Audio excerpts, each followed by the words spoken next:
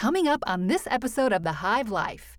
But we're going to give them something that's long form, and we're going to give them something that we get into the weeds, and we're going to try to give them something that is not a sales pitch, but that is truly adding value to them and truly authentic and honest.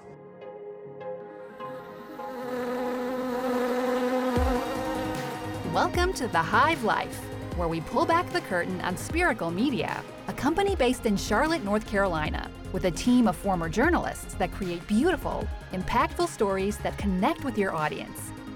Welcome to this edition of the Hive Life podcast. I'm Jarod Latch.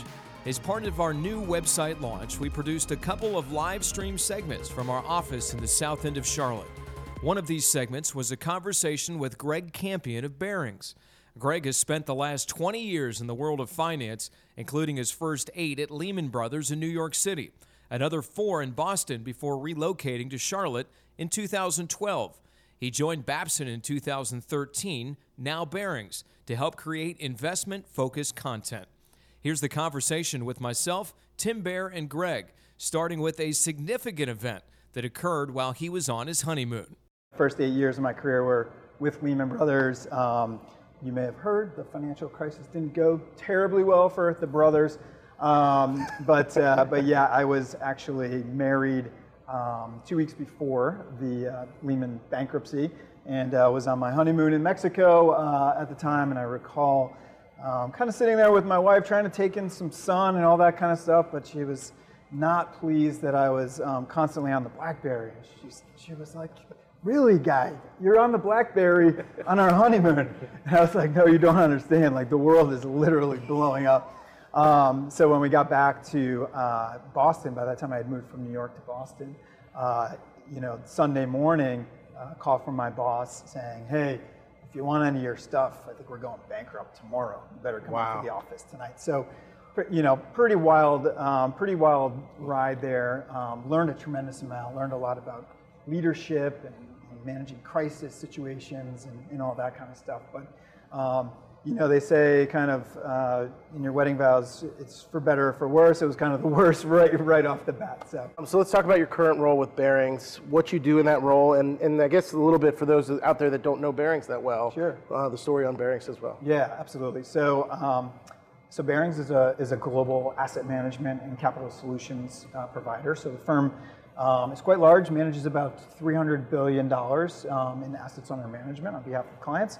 Manages fixed income, real estate, equities, alternatives, really a kind of broad array of asset classes. Really a global company in the true sense of the word. So as you all know, we're very proud to be headquartered here in Charlotte, where we've got several hundred people right up on Tryon Street. But also a really big presence with a few hundred people in London, really big presence in Hong Kong, Taiwan, South Korea, Berlin, Sydney, you name it, right? So really a truly global company. We can maybe talk a little bit later about some of the challenges that presents as marketers. My role is I'm part of the global marketing team, so I head up our investment content team. So really it's my job to work with the investment professionals of the firm and try to tell their stories and communicate their views to our clients and our prospective clients. And that can take a lot of different forms, right? So it could be papers. And when I first started, at the firm back in 2013, it was almost exclusively written content. Okay.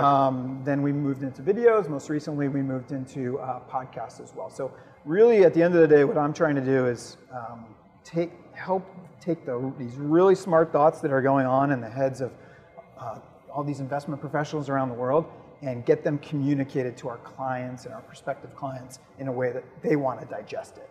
I know that you're a big, obviously, proponent of storytelling in general, and you talked about how it can take so many different forms. Mm-hmm.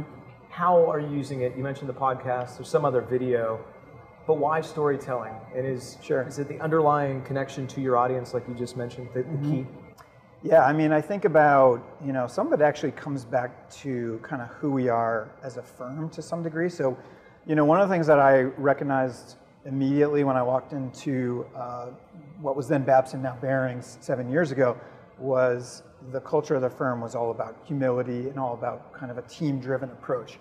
So it wasn't, and it isn't necessarily a natural thing for our investment professionals to want to get in front of a camera and say, we're so great and our performance is awesome and this and that, right? It just kind of feels kind of icky to them, right?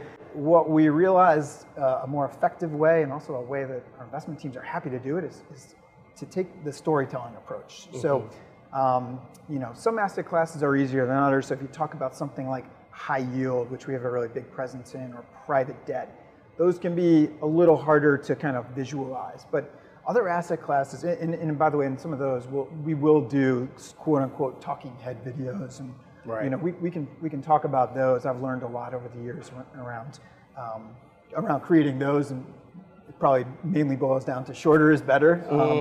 But if you take some other asset classes, for instance, real estate, right?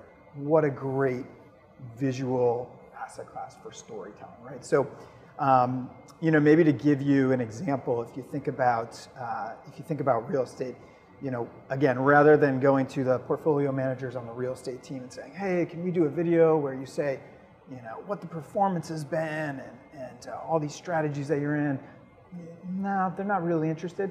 But hey, we know about this project that you just completed out in Seattle that was basically a hole in the ground 2 years ago and is now a beautiful state-of-the-art 37-story tower. Like, can we tell that story of Madison Center, this beautiful property that Barings was really involved with, researching the neighborhood from the get-go, researching the trends that were making that an attractive place to invest, all the way through to partnering with construction firms to put it up and then get the building leased. Like, that's a really interesting story and a visually interesting story. Right. And we can tell that, and we have told that story in 2 minutes in a beautiful video. And at the end of the day, I think our clients are much more likely to engage with that, because rather than telling them, we're showing them, right? And that's a big distinction. So that's for me, that's a lot of what it comes down to. And then in some of the work we've done with you guys, we've worked on some of your community outreach and the social impact that Barings has had. And I know that, I think Jared's got one of the videos set up to roll. If we want to let Elgin roll that real quick so that we can give them a taste of it, and then we'll talk some more about it. Yeah. I joined the HARP math tutoring program about 4 years ago. We go into schools and we tutor elementary school students in really basic math skills. We have the ability as employees to take just a small portion of our day and make an impact on the community. Yeah, that's exactly right. Great job. Even if it may be a small impact, where you're working with one individual student, all those small impacts start to add up. All right, so obviously you didn't see that example right now, but you've seen it before. Yep. And if we talk about what you guys are focusing on in that piece of the storytelling, I know that you aren't completely over top of that right now, but we've been working with Aaron and your team as well. And I mean, just talk a little bit about that process and what the reasoning behind that is for Barings. Yeah, sure. So Barings Social Impact was launched in 2019. Really what that is it's an effort by our firm to be strategic in our philanthropy, in our all the hours that our employees are putting forth in service. And so my colleague Aaron Brandstrom, as you mentioned, has spearheaded this effort, and it's been really, really awesome to see the energy around the firm. As you know, we're armies of people in blue T-shirts. Yes. And so that's kind of, when you're volunteering on any given day, you wear the blue T-shirt, and then actually that's really quickly become a just known part of our culture. On any given day, you see 3 or 5 or 10 people in blue T-shirts, and it's, oh, where are you going today? What are you doing? There's a lot of activity going on, and really what we're trying to do is have our employees lead the engagement with our communities in terms of supporting our communities around things like education, other types of causes that are really important to us as a firm. So why would we want to tell this story in video? Great question. There's a couple of different reasons. I would say, from an internal perspective, I mentioned earlier that we're very much a global firm. One of the challenges being a global firm is having our employee base feel connected to one another, right? Sure. And this is really a firm-wide global initiative. So we may have our colleagues out in Berlin doing a 5K to support cancer, or we may have the teams here in Charlotte, working, tutoring for heart math or Y readers or other types of organizations. But really, it's about fostering that connection, right? And actually, I spoke with Erin earlier this week, and one of the main pieces of feedback that she received from our associates around those internal videos that Spiracle helped us produce was that they felt that we really captured the essence of the firm. They really captured who we are as a firm, which was a really cool compliment, and I think it's a great testament to the work that you and your teams do. I guess the other element would be from an external standpoint as well, right? So, we love the idea of sharing some of these stories externally, and we'll do that on LinkedIn and other places. But one is really just to highlight or to spotlight some of these great organizations and the wonderful work that they are doing. So anything that we can do to really be a part of supporting that, we absolutely want to do. And the other thing is honestly just being more connected to our communities where we all work and live. Like, we are part of this here in Charlotte. We are part of this community. It's important to us to support things like education and economic mobility. I mean, we are heavily incentivized for this stuff to work long term in Charlotte and in all of our other cities around the world. So, so part of it is, we want to kind of lift the veil a little bit, and we don't want people to just walk down Tryon Street and see the Barings logo and say, yeah, I don't really know who those guys are. Well, this is who we are. So that's a really important story for us to tell. And I want to share a couple of the numbers from last year, because this was the first time that you launched the program last fall. You had greater than 3,000 hours volunteered internally with your associates. 97 events, 859 associates volunteered, 16 offices, 7 countries.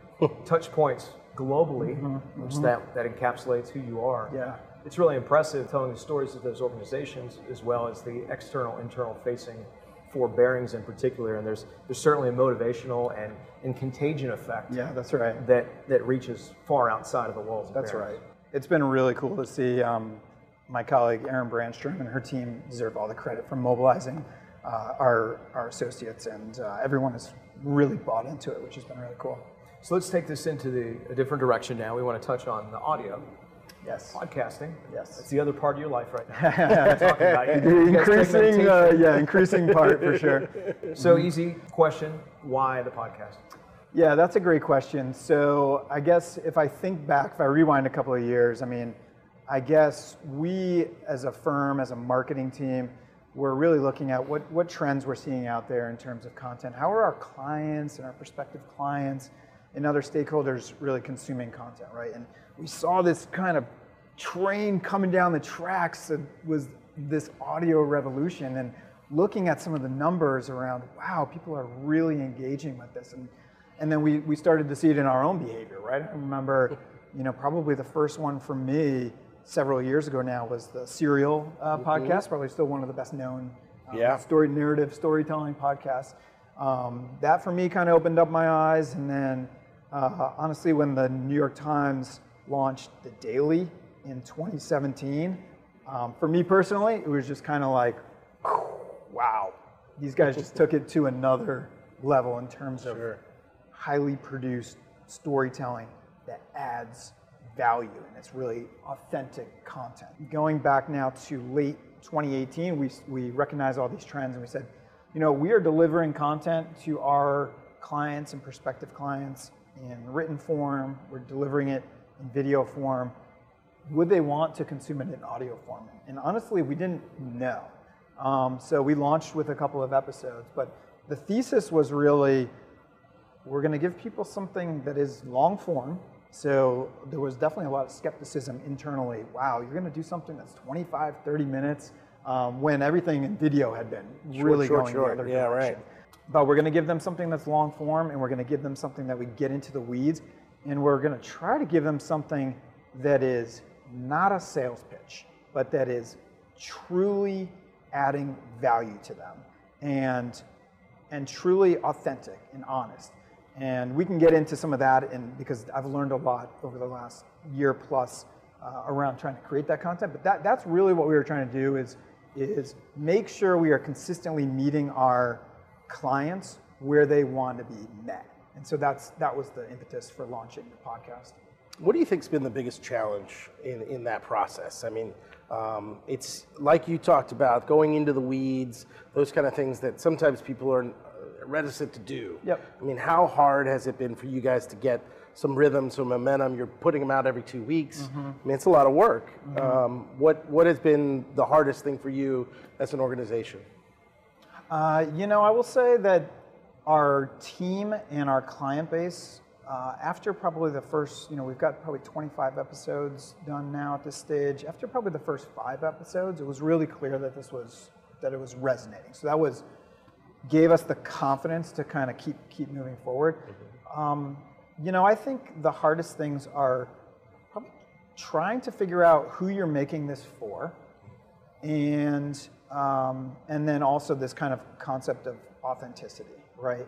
And so in terms of who you're trying to make it for, I think, there's a temptation to try to make something that I want to make this podcast go viral. How many listens does the daily get? That's our goal, And then of course you spend the last 2 minutes of the daily episode listening to the 35 names that they read out and who's making it, and you realize, well, maybe that's not quite achievable. But so for us, it was trying to narrow in, what are we trying to do? Where do we think we can actually add value?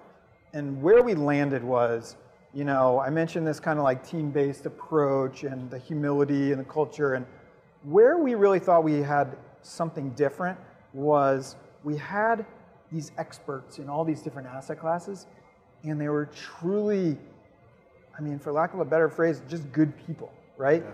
And so we thought, I'm doing these interviews anyways, because I'm often producing written pieces with these portfolio managers and Q&As and that sort of stuff.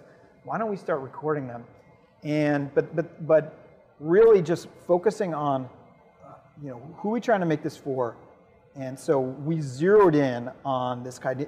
The podcast is called Streaming Income. We zeroed in on this idea of income.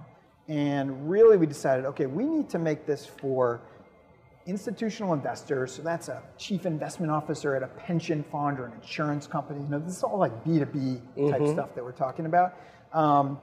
And let's make this 25 minutes. If they give us 25 minutes of their life, let's give them something really valuable. And the topics can be pretty niche, right? So, while it's very nice of my mom to listen to our episode on collateralized loan obligations, the reality is that's not necessarily I made. hope she's watching this as well. Yeah, right. So, Hi, Mom. That's not necessarily made for a broad audience. So Sure. we're not necessarily expecting that to like go viral, so to speak. But we really want to make something that is valuable to this really specific group of people that we're targeting. And then maybe just the last point I'll make is just on this idea of authenticity and being honest and transparent. It's funny, I listen back to the first couple of episodes that we make, and they make me cringe a little bit because they were too sales pitchy. Yeah. And this is something that I'll do some prep time before a podcast with an investment professional, and they all feel very strongly about the firm and their product, and they want to tell people about it, and they want to say, well, we have so many investment professionals, and here are all the ways we're different. And I almost on a weekly basis have to keep reminding myself that if this podcast were just a Barings sales pitch on a product or fund or something like that, I know I would not want to listen to that. Right. But if it is an expert in a field telling you something that you're not going to get in the Wall Street Journal or Bloomberg because sometimes they can't go deep enough. If you're going to get some truly value add and an honest take on it, meaning, hey, I'm going to ask you tough questions like, what did you get wrong last year? Sure. What is the hardest decision you're grappling with right now? If we can achieve that, then I think we produce something that is truly valuable for our clients, and that's what we're trying to do. One follow-up question on that, Greg. When you have this pool of potential content and themes for these podcasts, is it really just a surplus of content that you can go to, and then you talk about the value add? Is that something that the shelf life is short, or do you try to make it so it can be extended over time and still have value? Because I think there's things you're reacting to, obviously, market conditions, other things that would make it relevant for a time. Yep. Are you trying to play that mix? Yeah, I mean, it probably differs from episode to episode. Some of them are more foundational, where we'll go into, hey, let's like really understand how a collateralized loan obligation works. We did a lot of those up front. I would say now we're much more leaning toward what's going on in the market right now. So there does tend to be a little bit of a limited shelf life. So for instance, I'm recording one later next week with a gentleman who is head of our investment institute, which is a research arm of Barings. And we're going to talk about the US election from an investor's standpoint. So almost as soon as we make that one, it'll be out of date, but it's on investors' minds right now. Sure. Really. So we want to hit a couple quick hit topics here at the end, Okay. which we do on all these podcasts. So the first one we have for you is, where did your creative inspiration come from, or where do you pull that out of?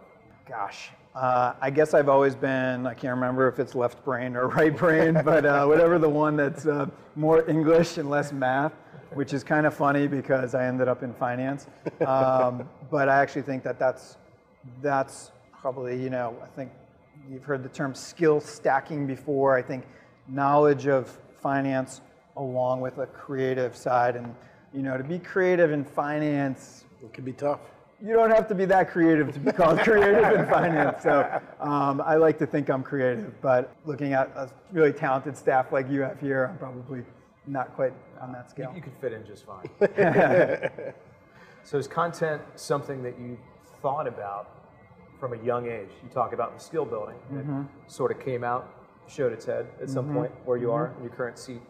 Do you have anything earlier where you felt that? I mean, I've always loved writing. Wrote for the college newspaper and that kind of stuff. So always liked doing that kind of stuff. I actually used to really love to draw as a kid too. This is going to go really quick into a psychoanalysis of Greg Campion that I don't think anybody wants to do. It's why you're on the couch. That's right, exactly.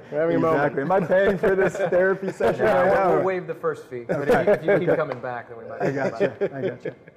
So that gives us a good transition, though, into your new book. Yes. You have liked writing. Now you've got a new book that's coming out. Tell us a little bit about it and the thought behind putting this together. Yep. How hard is that to do while you're also, running 9 other things over here? I mean, how has that process been for you? Yeah, well, thanks for asking. I would guess first note is just more on the disclosure side, is that this is not a Barings project. This one is a Greg Campion project, but I appreciate you asking. It's funny, like 7 years ago, I wrote a book about my experience with the CFA exams. It was called CFA Confidential, and it was basically, if you ever know anybody who takes these very complicated financial exams, have some sympathy for them because they take over your life.